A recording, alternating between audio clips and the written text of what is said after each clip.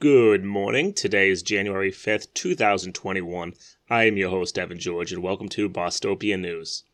And here's what's happening in the news today. Marty Walsh signed an ordinance on Monday creating a new Office of Police Accountability and Transparency here in Boston. The new office, which is referred to as OPAT, includes a civilian review board that will investigate complaints from the public and an investigatory arm that will examine internal affair cases, also an administrative element as well.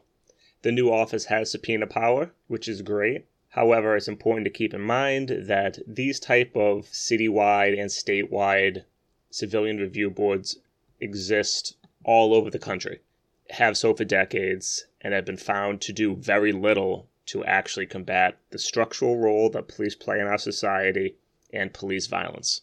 I'll be interested to see how this board shapes up, who sits on it, but to be honest, I'm not really expecting much. Massachusetts lawmakers have run out of time to pass a number of bills in the legislative session that expires at midnight tonight.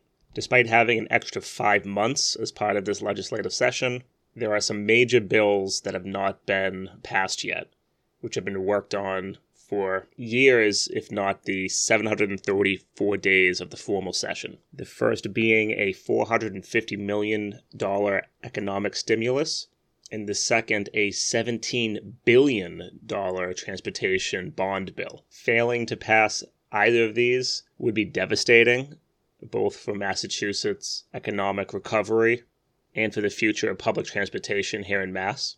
And also because they waited so long, what it's looking like is, should Charlie Baker decide to veto, they will not be able to attempt an override, similar to what they did with the Roe Act amendments, because the option to override a veto expires or disappears when a new legislative class is sworn in, which is happening tomorrow. As I see it, there's nothing really in these bills which will have Charlie Baker veto them. Still an indictment on the operations of the State House, and we will see how much work they feel like doing today.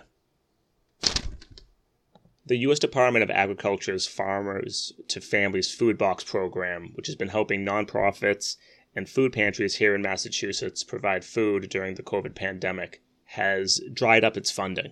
And until they receive additional federal funds to continue the program, Massachusetts food pantries are even further struggling to meet demand. Some of these nonprofits had to close down last week, others cut their services. Let's hope that both the Massachusetts economic bill that I discussed passes and that federal funds become available, as the last statistic I saw was 1 million Massachusetts community members are food insecure. 2 quick headlines before I leave you today. Marijuana sales here in Massachusetts raised just under $15 million last fiscal year in taxes. I just find it interesting tracking that type of stuff. And second, the special election to fill DeLeo's seat for the 19th Suffolk District has been scheduled for March 30th. Primaries will be on March 2nd, so that'll be really the real election. And candidates have until January 19th to submit nomination papers. So if you're interested in running, you better get on it.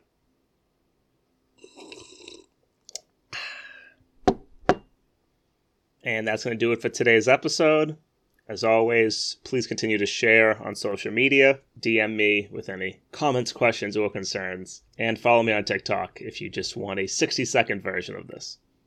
But take care and have a great rest of your day.